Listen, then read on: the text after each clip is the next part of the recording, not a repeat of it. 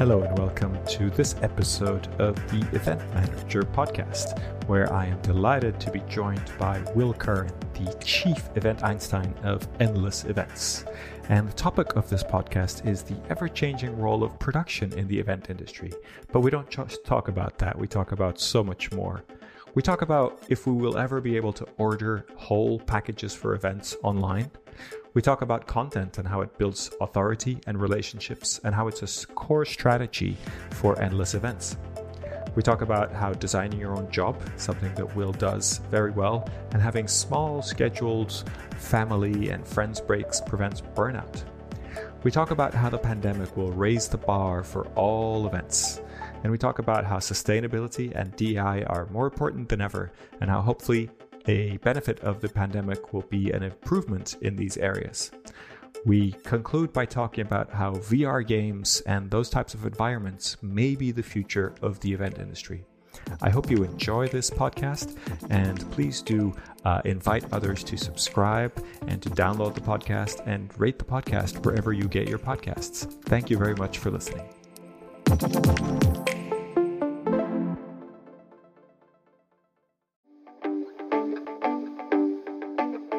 Now for a word from our sponsors, PHL Life Sciences, a division of the Philadelphia Convention and Visitors Bureau. Host your convention or trade show in Philadelphia, one of America's leading life sciences hubs. PHL Life Sciences, the first and only CVB division of its kind, will connect you to the professionals at the forefront of your industry and to a culture you can only find in Philadelphia. A city known for its rich history that's forging a bright future, Philadelphia challenges the expected and defies convention. A world of discovery is waiting. Visit phllife.com to learn more.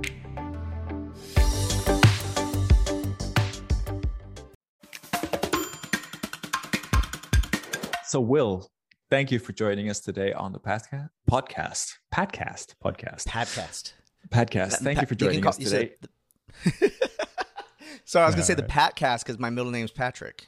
There you go. You heard it here first, folks. Thank you for joining us today. It's really nice to have you on the Event Manager podcast. I know you're kind of super experienced when it comes to podcasts and interviewing and things in the industry in general.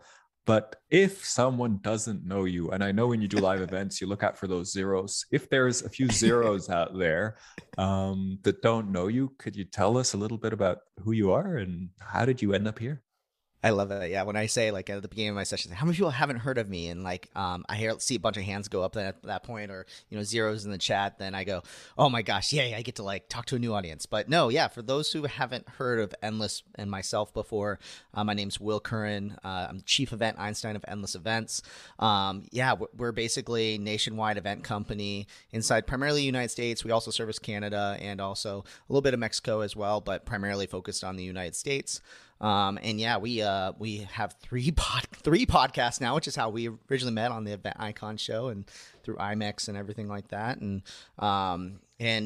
Just basically trying to help educate the industry as much as possible and try to break things a little bit, kind of do things a little bit differently than everybody and have fun along the way. The bright yellow, green kind of endless colors definitely stands out. Exactly, because everybody wears black in the industry. They want to like blend in, don't see me, and we're like, we want to wear lime green. We want people to know us. We want to be excited. We're the guys that are running around high fiving everybody at the events. We like to have some fun. But what do you consider yourself an event management company, a production company, an AV company, all of the above? A little bit of all the above. I think that the transition for our company, we primarily, if you had to give us a label, which like labels are so hard in the industry because, a production company could mean three different things in our industry, right? And if you go outside the industry, it also could mean a film production company. But for us, production company is probably the best label to be able to describe us. But now that, technology has now become the center of every single event, we're finding that we more and more start to bleed into that event management side of things. That people are not just looking for, hey, set up the production, run the show, make sure it runs smoothly, but they're asking about strategy strategy, especially because of all the content that we're putting out, and we're kind of trying to think about the events a little bit differently. People are really pushing for a lot more management level kind of services, right? It's no longer just, oh, hey, the production company sets up the stage and runs it, but instead it's, oh, I need you to also find the furniture that's going to be connected with all the TVs so people can virtually conference in. I need someone who can, build out all of the content as well, because, whether you liked it or not, now we have to edit a million videos after a conference because of all that post-recorded content. So definitely still, we describe ourselves as a production company, but, it's tough because we're also not a full-blown event management company yet. Nice. Yet, yeah. No, it's interesting because we're seeing a big trend. Just releasing it tomorrow, actually, the hybrid event evolution guide that we're releasing. That someone very well, Brent Kruger, wrote with us. Awesome. We did a survey recently about who is the first person or the first type of company you go to when you're planning a hybrid event, and the top answer is now the event tech. It's the virtual event tech provider, which is a little bit surprising. I mean, we gave a lot of options, and that was one of them. Maybe if you kind of bring a few options together, that might be a bigger number. But is that something that you're seeing? And are you kind of, I guess, the outsourcing for some of those companies, if you don't mind revealing, or do you kind of see yourself in a different role and not necessarily partnering in that way? Yeah, no, definitely saw a complete flipped in script for sure. Like, I used to joke that, the technology was the last thing. It was like the cherry on top. It was the thing that get like the breadcrumbs at the end of the budget.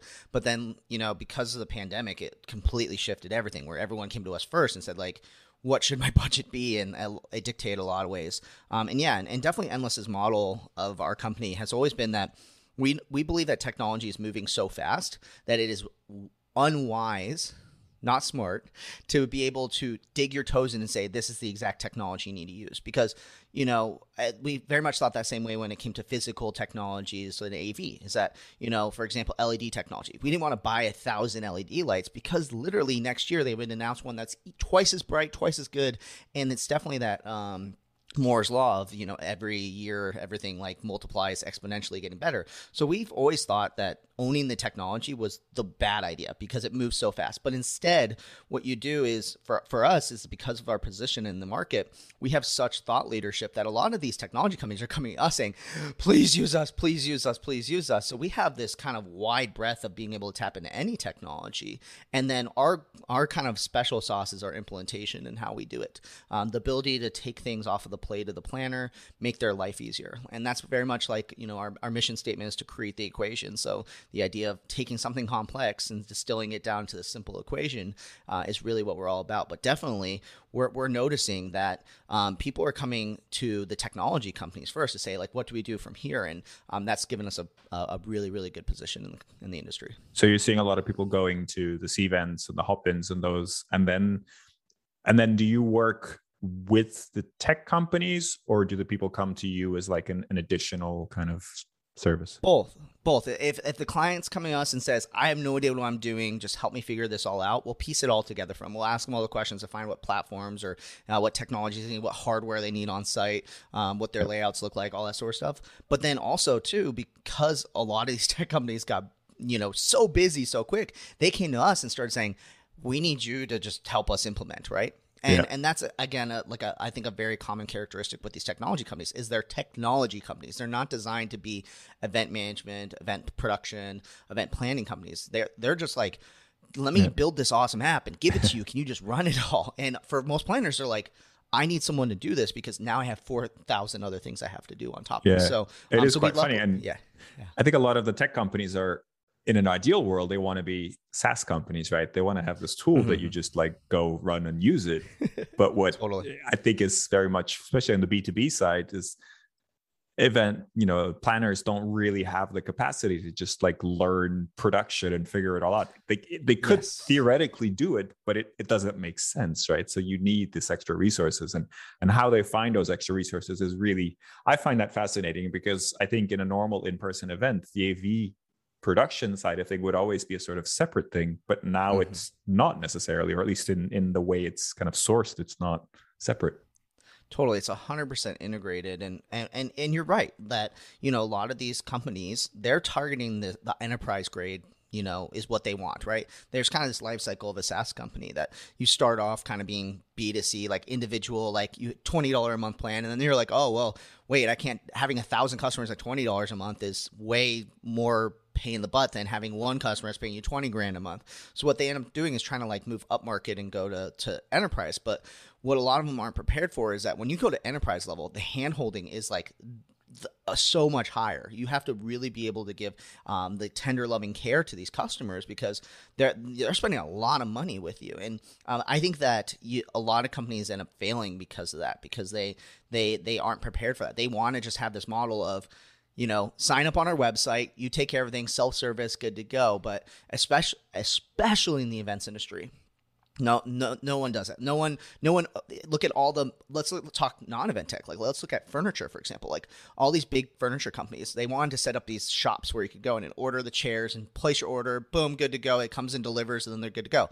They all tried it and none of it worked because everyone wanted to talk to a sales rep. They wanted to get advice on what was best. They wanted to, negotiate a deal, all those things like that. So I think that very much we're seeing that same effect happen to event technology companies. Why do you think that is? I mean, is that just the nature of events? They're so high touch and need personalization that's never going to change? Or do you see that changing at some point?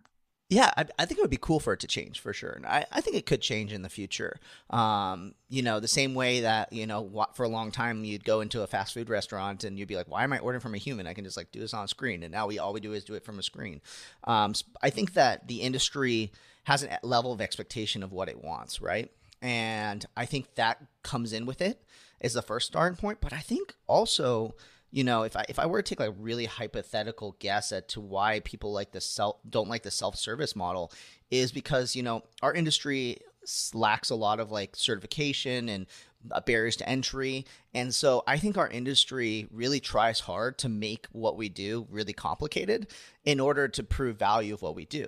So can you imagine that if you told your boss like, oh yeah, I just went and ordered the furniture. I went on the shop and, ordered a bunch of things and it just showed up, right? They'd be like, and why do we pay you to be, senior event planner on our company, right? So I think a lot of times that we have this like false stipulation that we have to make things complicated in order to make ourselves that fifth most stressful job in the world, rather than trying to find ways to make things simpler. And then I think a little bit, maybe dash a little bit of fear of technology too. I mean, like this last year really showed us that people in the events industry were really technology averse. They were afraid of apps. They're afraid of technology, right?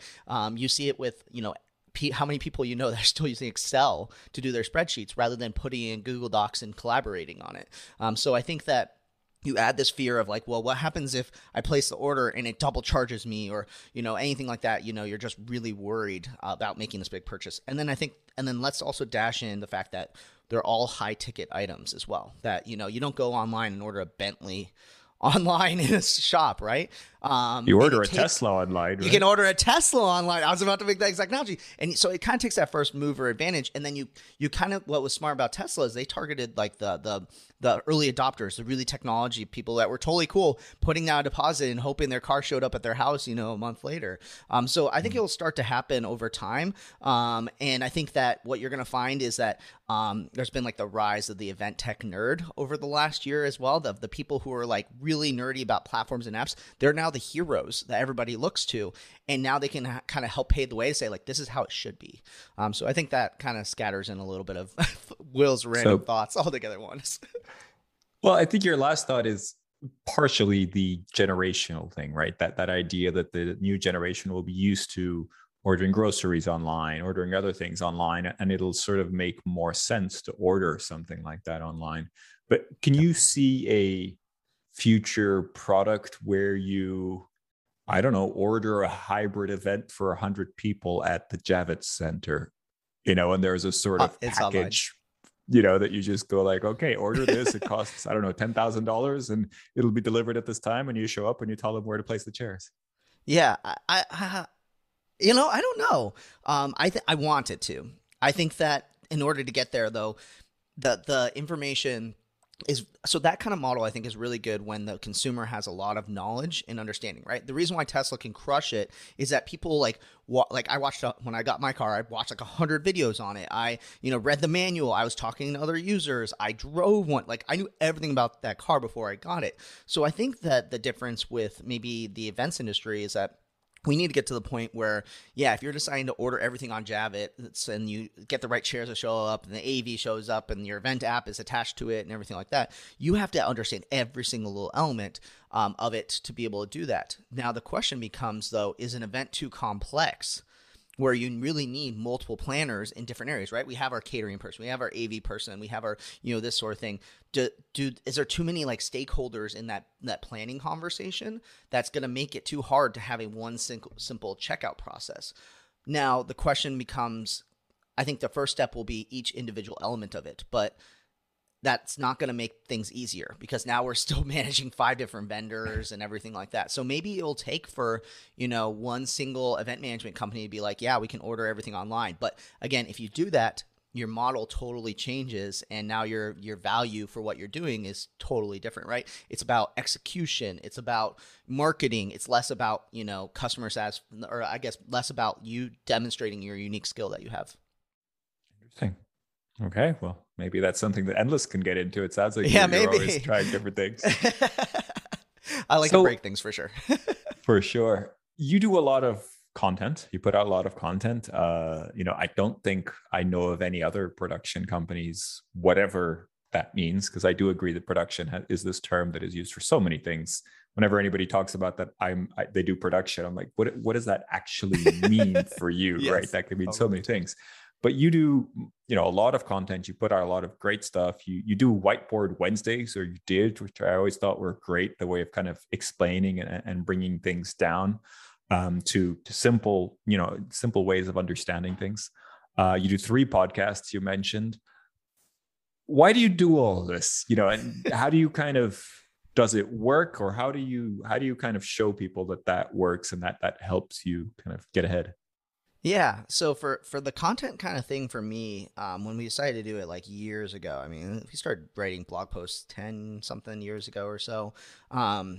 It was very much a leap of faith in a lot of ways. When I first started, it was because I thought to myself, I was reading the book Epic Content Marketing, and it talked about how you need to build out a media company inside your company, and how buyers nowadays research everything, and how very much the power of the salesperson has switched. And that it used to be that the salesperson kept all the information, but now it's people are going to Google and research everything ahead of time. Again, the industry is getting more and more towards this point.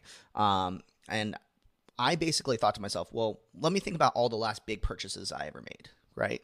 A car, or deciding to move into a new apartment, or buy a new computer. And I realized I Googled everything. I looked up everything I could on it, and that I ended up buying from people who helped educate. Most recently I got into car detailing, which is a complete departure from the events industry. I've just learned trying to teach myself how to wash a car properly without scratching it and things like that. And this brand, Adams, is a very famous soap and wax and polish manufacturer. And what I realized is that I ended up buying their products because they had so many YouTube videos showing them how to use the products, educating you on how to properly wash a car and everything like that. And this is a more recent example, but I think that we end up buying based on this content in the future, right? Rather than the person who sells you the best or has even the best price or whatever it may be. So I very much mirrored my buying experience at first.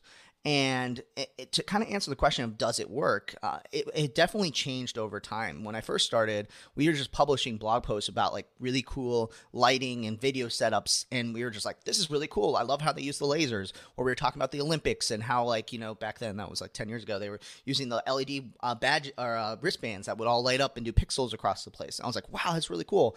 And what I found is immediately my customers who are already kind of familiar with my brand were going to the blog and saying, oh, I like that. Can we do that at our event? And I realized an immediate opportunity to do upselling. But then what I realized is that it can also be used to attract a new audience. And so what we started seeing value in is that when we started publishing, we started ranking on Google for certain keywords. Deciding to talk about event trends. We wrote a trends article. Oh, wow, that ranked #1. And then people would come in. And then once you kind of figure out a funnel to be able to capture their information, keep them subscribed and engaged, it started working really, really well. And what I kind of realized my kind of ultimate aha moment was actually probably like the year I first met you, is when I went to my first IMEX, and it was really wild. I remember the moment when I was like, this works, is that I was standing next to Sean Holiday from Crowd Mics, and we're just sitting there, and he knew everything about IMEX. I barely knew anything about IMEX. I didn't even know what IMEX stood for, what it was, like I just showing up. And I'm standing there with him, and he's talking about like the where the tech startups kind of compete to like win the title of best tech startup of IMEX. And I was like, oh, cool, this is really neat. He's like, yeah, this company's here, and I've never heard of any of these companies before. And he goes, and then all of a sudden, this woman walks up to us and goes, oh my God, hi, Sean, it's so great to see you. Gives him a hug, blah, blah, blah. And he's like, and then she turns to me and goes, and looks at my badge and goes, you're Will Curran from Endless Events. And it's Dahlia. And that was the first time I ever met Dahlia. And I was like, I've never met Dahlia before. She had heard of me, and she was a huge fan. She like couldn't wait to talk to me. And I realized it was because that content that we were putting out, it built this kind of authority for us in the space. And so where it worked really well for us is it built those relationships without us really even having to do them. Like I built a relationship with Dahlia without having ever met Dahlia and without having to really do any work other than creating that content. So it worked really, really well for us. And, ultimately it's how we get all of our business now. We're 100% inbound. We follow like the HubSpot inbound methodology. Obviously now we have 3 podcasts. I think at that time we were barely starting Event Icons up at the time. And, it definitely just grew and grew and grew. And then now it's all about like, hey, constantly just trying to find the questions that people are asking and giving them the answers. And I think that's one reason why like we very much transitioned away from being just, trying to call ourselves an AV or production company, is that, for a long time we realized like we have this ability to keep changing the market, because when we first started writing content, people weren't even sure if they could use the AV, like the AV company outside of the hotel. They were like, I can use another AV company. I thought my contract said I had to use them. And so we started writing this content about like how to get around restrictions and things like that. And then now it's like, feels like everybody knows they can use a different AV company. So I think one big reason why we're always constantly making content too is we want to stir things up a little bit, kind of talk about what no one else is talking about. Just try to be as helpful as possible and add as much value into the industry as possible. So why 3 podcasts? And also I wanted to ask, how many people do you have working on content now?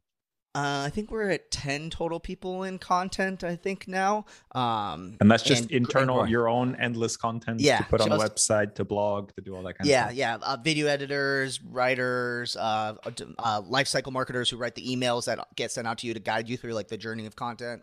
And that's 10 full-time? Yeah. Wow, that's a big department of the company now. Yeah. Very, very big department of the company.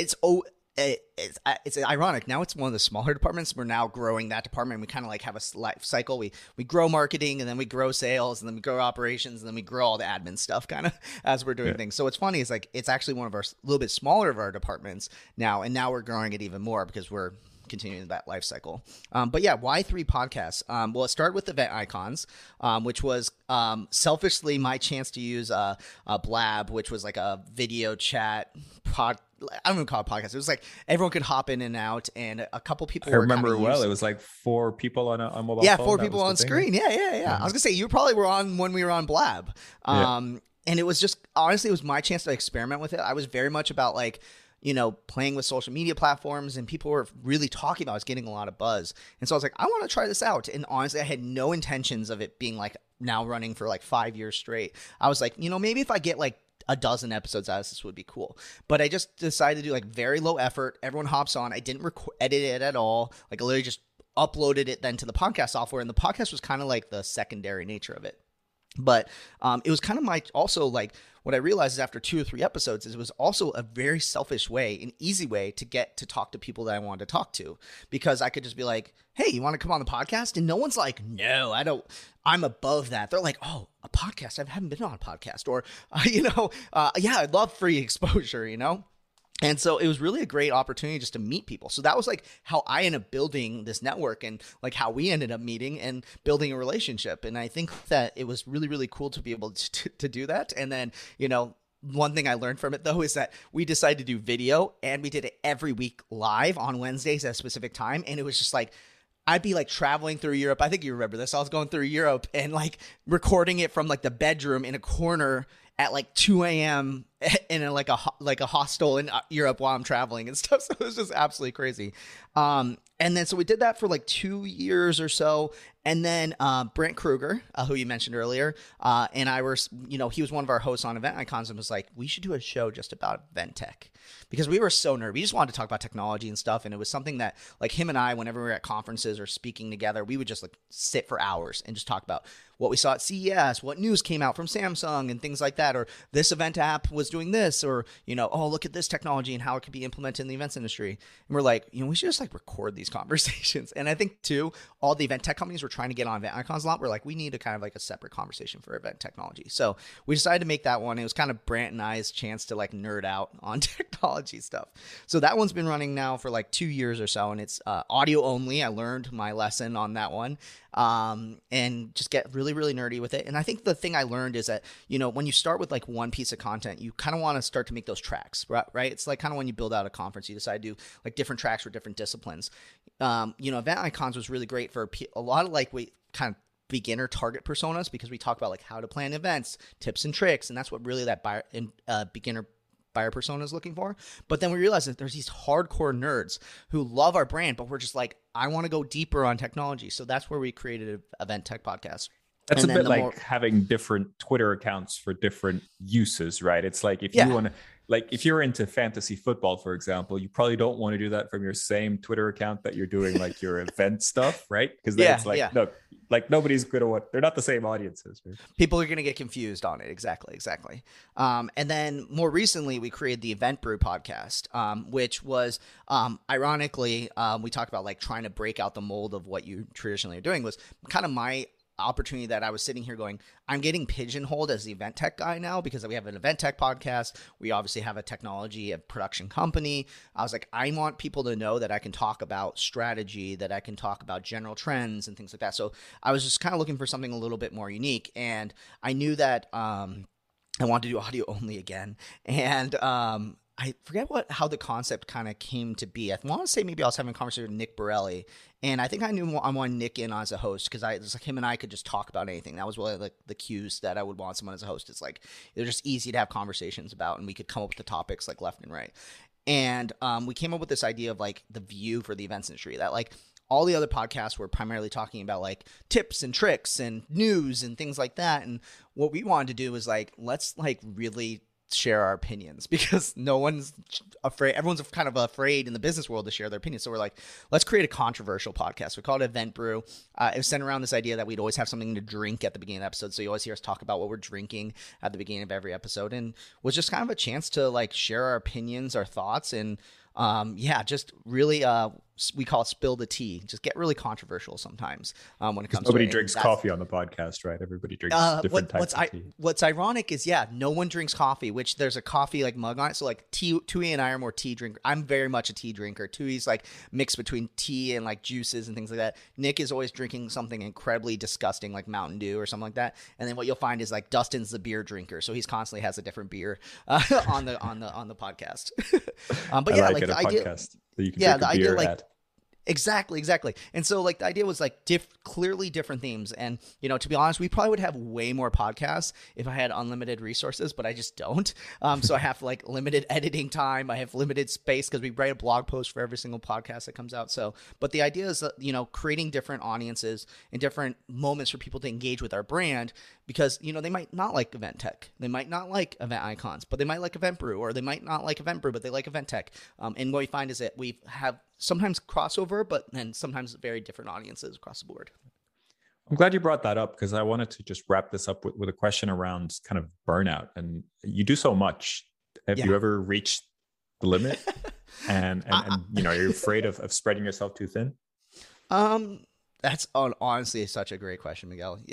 You know me so well to ask me a hard question. I think I haven't quite reached the level of burnout. I work really hard to like build little breaks along the way to be able to avoid this ultimate need for like a long vacation or whatever it is. So there's a couple of things that like kind of key in that allow me to avoid burnout. First is I love what I do, right? Like people ask me all the time, like, oh, if you were to sell Endless, or if you were to, exit Endless, or, what would you want to do? And I'm like, I don't know. I literally get to like design my job every day. I get to do the things I love. Like, I wanted to learn about video content and creating video content. So like we created Whiteboard Wednesday so I could learn how to film a perfectly white whiteboard and all these things. That I learned a lot about cameras during the time. If I want to, learn about a software, I'll just go do it. So that's one important thing, is I'm like, anything I'm passionate about, I have the ability to go towards.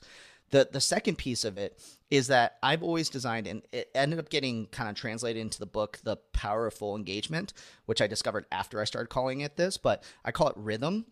The idea that it's not about like a big long break. It's not waiting for winter vacation or the 2-week vacation you're going to get, but instead it's about the little breaks along the way, especially for event professionals who are usually working Fridays, Saturdays, Sundays, usually don't get a traditional weekend to kind of reset each week. So what I started doing is building in little breaks along the way. So most people don't notice, but like Tuesday night, I go get dinner with friends. Wednesday night, I have a board game night. Thursday night, I go see like every movie that comes out in theaters. So I'm a huge movie buff. And then Fridays is usually like hanging out with friends. Saturdays, sometimes hanging out with friends again. But then Sundays, like I disconnect. I do a little bit of planning and plan for the next week. But I very much focus on like watching movies, vegging, turning off my brain. But the idea is like having these little breaks along the way to kind of catch my breath. Rather than trying to like hold my breath for an hour and then try to get one big breath in at the end. And that's really helped me avoid burnout. And also too, just I really love my team. They work so hard. And we see so much stuff that ends up happening around Endless, and it's not all just Will Curran. Most people don't realize that, but my team's absolutely incredible. So I'm able to delegate to them. They're able to crush it. They're able to make the work happen. And so I think the mix of those three things has really allowed me to avoid being burnt out. Are you ready to celebrate your successes in the world of meetings and events? The Skift Meetings Awards are back for 2024, recognizing the most innovative business events companies across 15 categories, and we want you to be a part of it. Winners will feature on Skift Meetings, sending a clear signal to events professionals around the world that these are partners they can rely on. The final deadline for submissions is June 11th. We encourage you to start your submission today to secure the best entry rates. For more information and to start your submission, head to live.skift.com. So, I wanted to cover the future of the event industry. I think your current title on LinkedIn is the guy who talks about the future of the event industry. So, where do you see us going? I guess, I don't want to ask the crystal ball question of when the pandemic will end, because I don't think any of us really know. But sure. If you imagine a world kind of post-pandemic, when we're not as worried about restrictions, when things are open, when we can meet in person, where do you see what's going to be different when that happens, I guess, is my question. Yeah. So I think one of the first things that we're going to start with is like, let's start with the obvious one that most people answer, is that like technology is going to be a huge integrated part of all of this, right? There's a reason why we say hybrid is the future, hybrid is now, all that sort of stuff, is that people are craving the ability to tune into events virtually and engage with them. So that's pretty obvious, right? And then you pair that kind of with this larger trend that is now happening, and as Mark Zuckerberg is now calling it, the metaverse, and this idea that eventually people are going to kind of join this new level of internet where people are joining via VR or AR or whatever it is, and it's this larger interconnected universe of things. So I think that pair that with that trend, everything's moving more and more digital as we go along. But I think if I had to pick one like big thing that's going to affect the future of the events industry, is that, people really are craving a really good experience.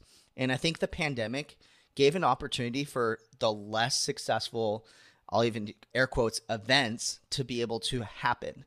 And because they aren't happening now, because they might have been like, look, we can't go virtual, it wasn't successful, the content wasn't good, whatever it is, I think what you're going to see is kind of the, lack of a better term, the trimming of the fat of the bad events and the events that are coming. And now the bar is going to be raised when it comes to it.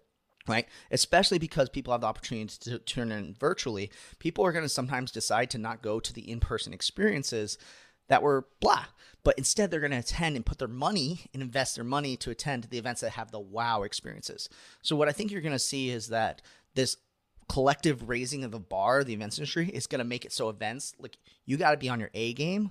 Otherwise, people are going to say, I'm not going to attend, or you know what, I'll pay less money, or I just want to attend virtually, whatever it may be. So I think that's really what's going to happen over the short term of the events industry because of the pandemic, is this raising of the bar.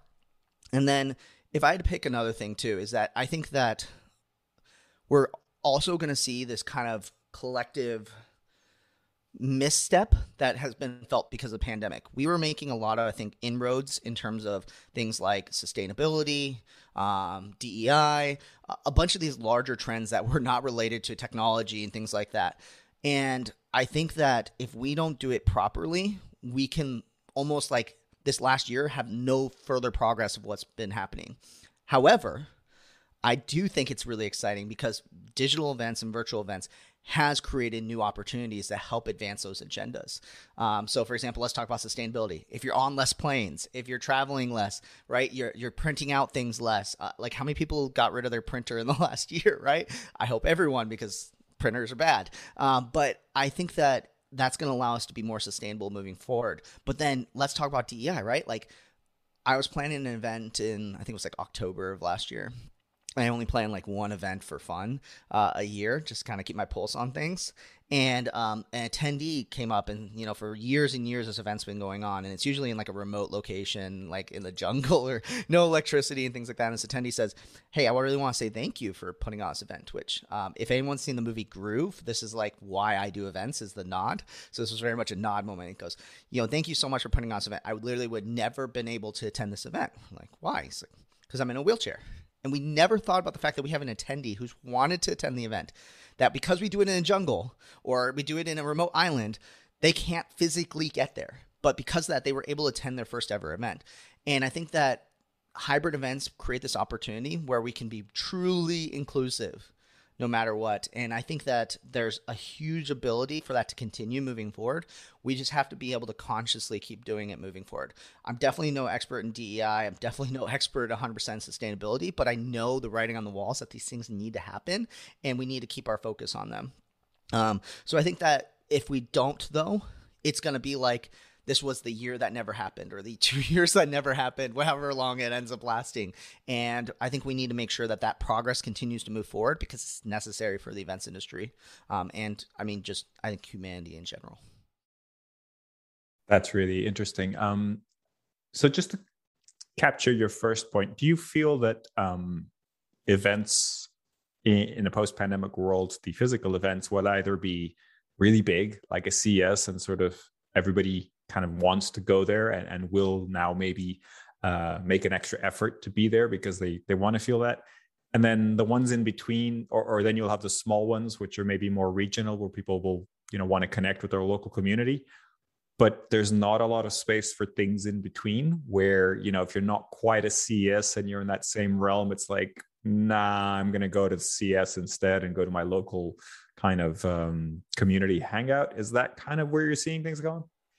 That's a great question. I definitely think that there's a larger trend that, you know, the middle kind of always ends up going away no matter what, right? We see this across not just the events industry, but we see this across companies, right? Like bigger companies get bigger, smaller companies get started, and it's kind of this no man's land in between. You know, you talk about like economics, there's usually no middle when it comes to things. So I think it's important to think about it when it comes to this, is that I could see it being a trend that these larger events say, look, we need to create these more regional, tighter knit, brand aligned events. Let's acquire the smaller event, keep it small, but rebrand it, right? It's almost kind of like the concept of PAX. Yeah, PAX East, PAX West, and things like that. You know, they could easily do a PAX like global and have everybody go to it, but then you can kind of take these regional events for people that maybe don't want to go to the global one, that want maybe a more intimate experience. I think that could be really, really helpful for people. I also think that people really are craving that community element, right? That's a huge trend in the industry right now, is how do we create community, how to create year-long engagement. But I think the thing is that when it comes to it, is that you can't create it's really not that you can't. It's really hard to create community unless you have that smaller bits along the way to keep you engaged. So, you know, that's why you see so many of these associations, they have a big global conference or a national conference, and then they have their local chapters. But the problem is that you're not really giving the same brand alignment, the same technologies, things like that to those chapters. So they really feel like a second-hand experience. So you'll hear like so many people who are part of associations but never go to the local chapter stuff because it feels meh. Well, instead of maybe having a chapter in, every single state and doing meh events, instead maybe like, hey, let's do a Southwest conference and take the budgets of those 4 chapters put together and make it so they can, have a pretty decent conference with some pretty decent speakers, and allow them to get exposure to people beyond their normal circles too. Because as much as I love, the cool kids club where everybody and you're seeing the same people, it's also, I think, really important to be exposed to new people and new ideas, and rather than just be stuck in this only seeing the same people over and over again, right? You're the average of the 5 people closest to you. If you literally are only seeing the same 5 people over and over again, you're never going to grow and change. So there is hope for small or regional events, but as long as they're smart about it is kind of what I'm hearing you saying. For sure. Yeah. And I think that what's definitely changed over the last year is that like education, right? Like so many of these smaller events, they focus so much on education. It's really hard to get really good education on a lower budget, right? And also, let's pair that with the fact that now people know how to get education without going in person, right? They're craving more things like hands-on practicums, being able to experiment things, get their hands on. But if you're just literally having someone go up and talk, I'm going to go and say, cool, I'll look this person up on YouTube and watch it at 2 times speed later, or I'll watch it from my couch with my cats. People will decide that that's not the way they want to engage anymore. So you have to definitely be smart about it, like you were saying. Good.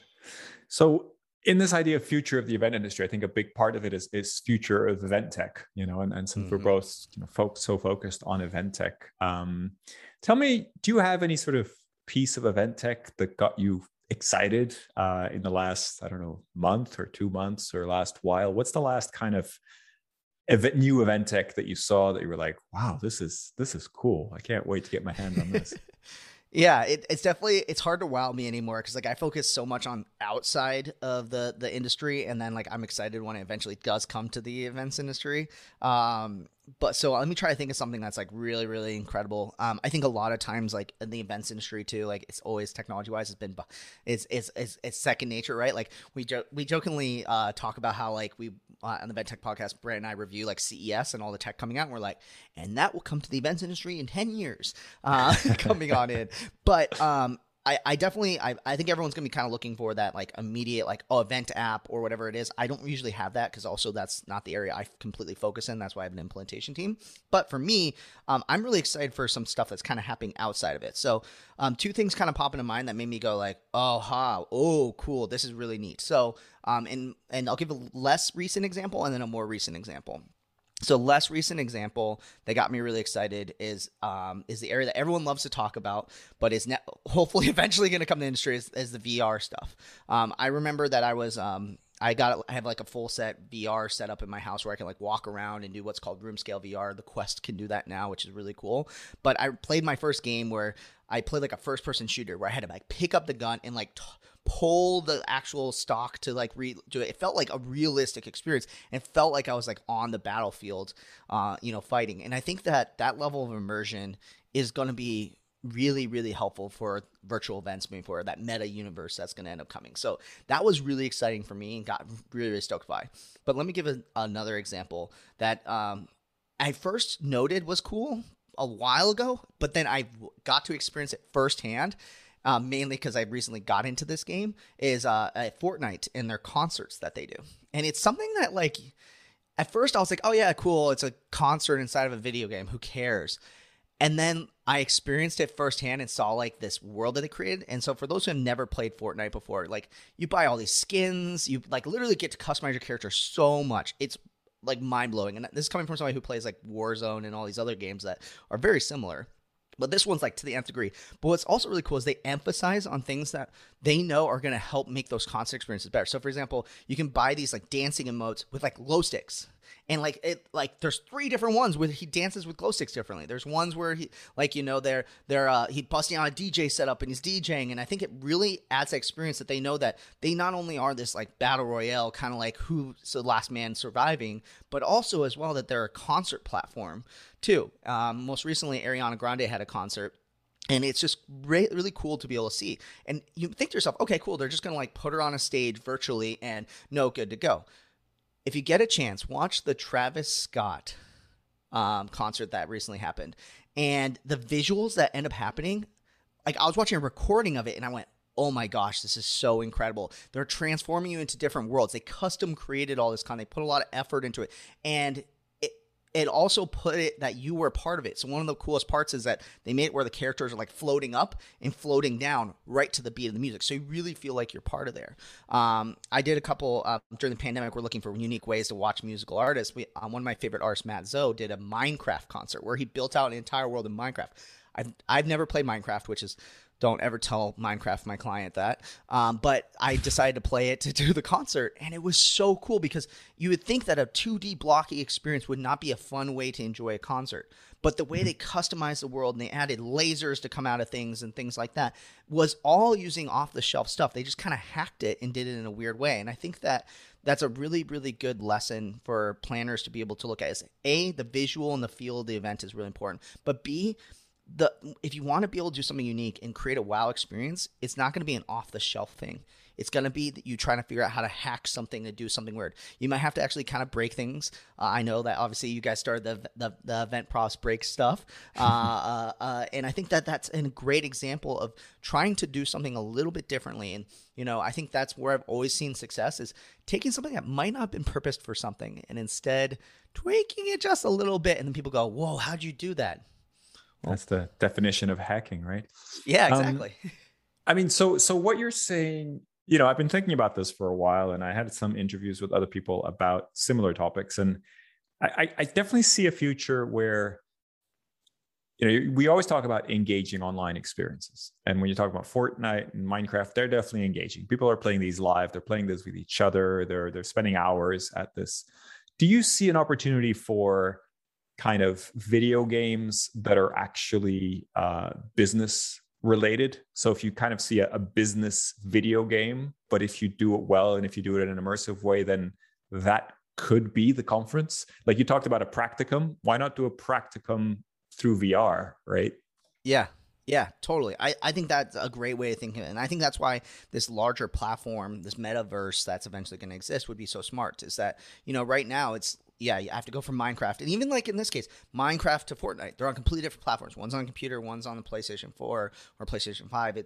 And you literally have to move and disconnect and do these sort of things. But, you know, I'm imagining a world where, you know, I'm having a conversation with one of my employees about something. I need to go and speak at a conference. I then just literally, you know, transport, you know, /command, go to conference, and I go to it, and then, oh, hey, I'm going to go attend a conference, and I go to that, and it's all within one single platform.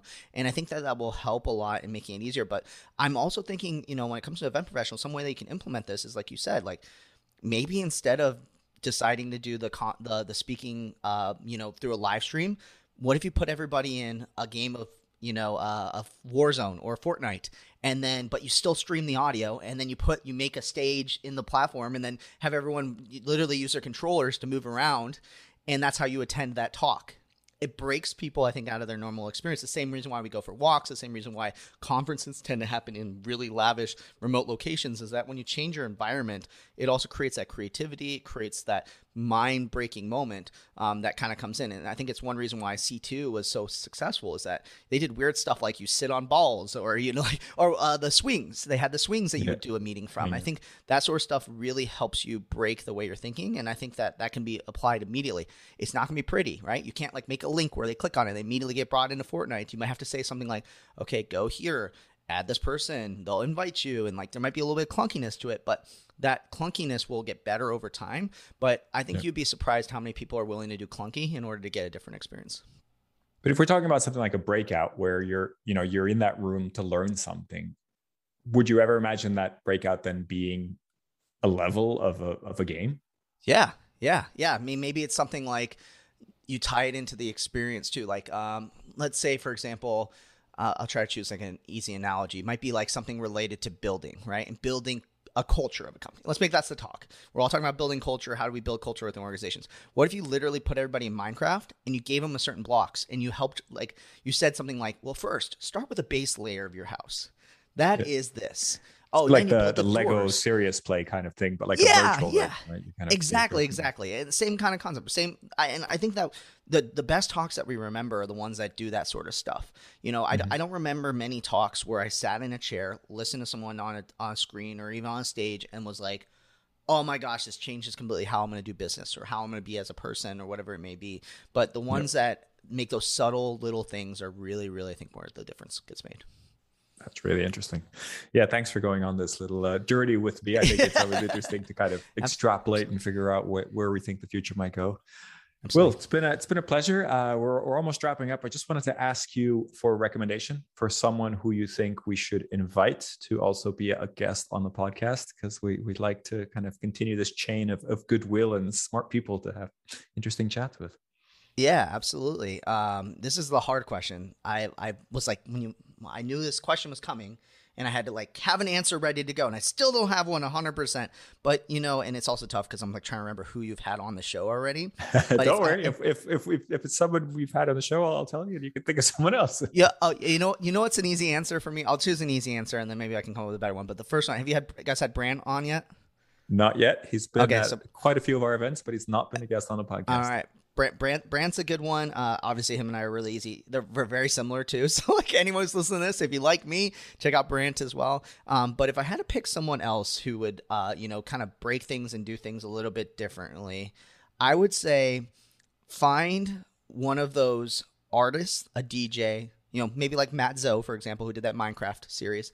Find someone who did a really cool concert experience, something that people thought could not be replicated online. Is the idea of being at a concert, being around all the people, but create this experience that people walked away and wanted to talk about. So like Matt Zoe, I would recommend, for example, a lot of these EDM, Insomniac has been doing a really, really great job with it. I think those kind of people are where we need to think about when it comes to the events industry and where we have the potential to use virtual to create these memorable experiences that we thought couldn't be replicated online.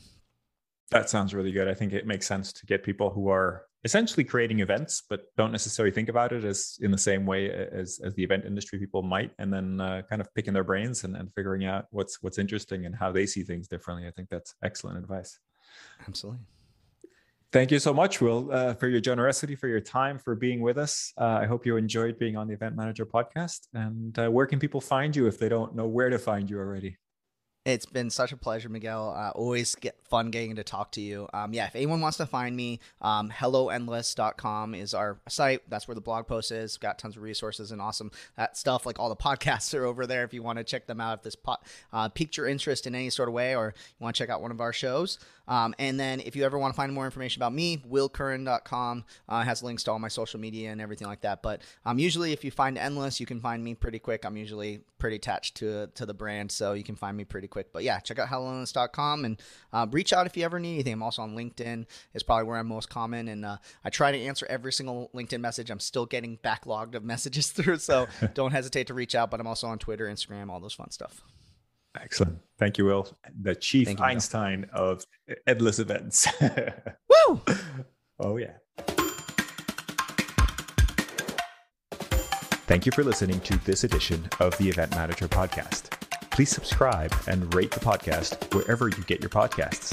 For the latest news and the best articles on technology and innovation in the event industry, head over to eventmb.com.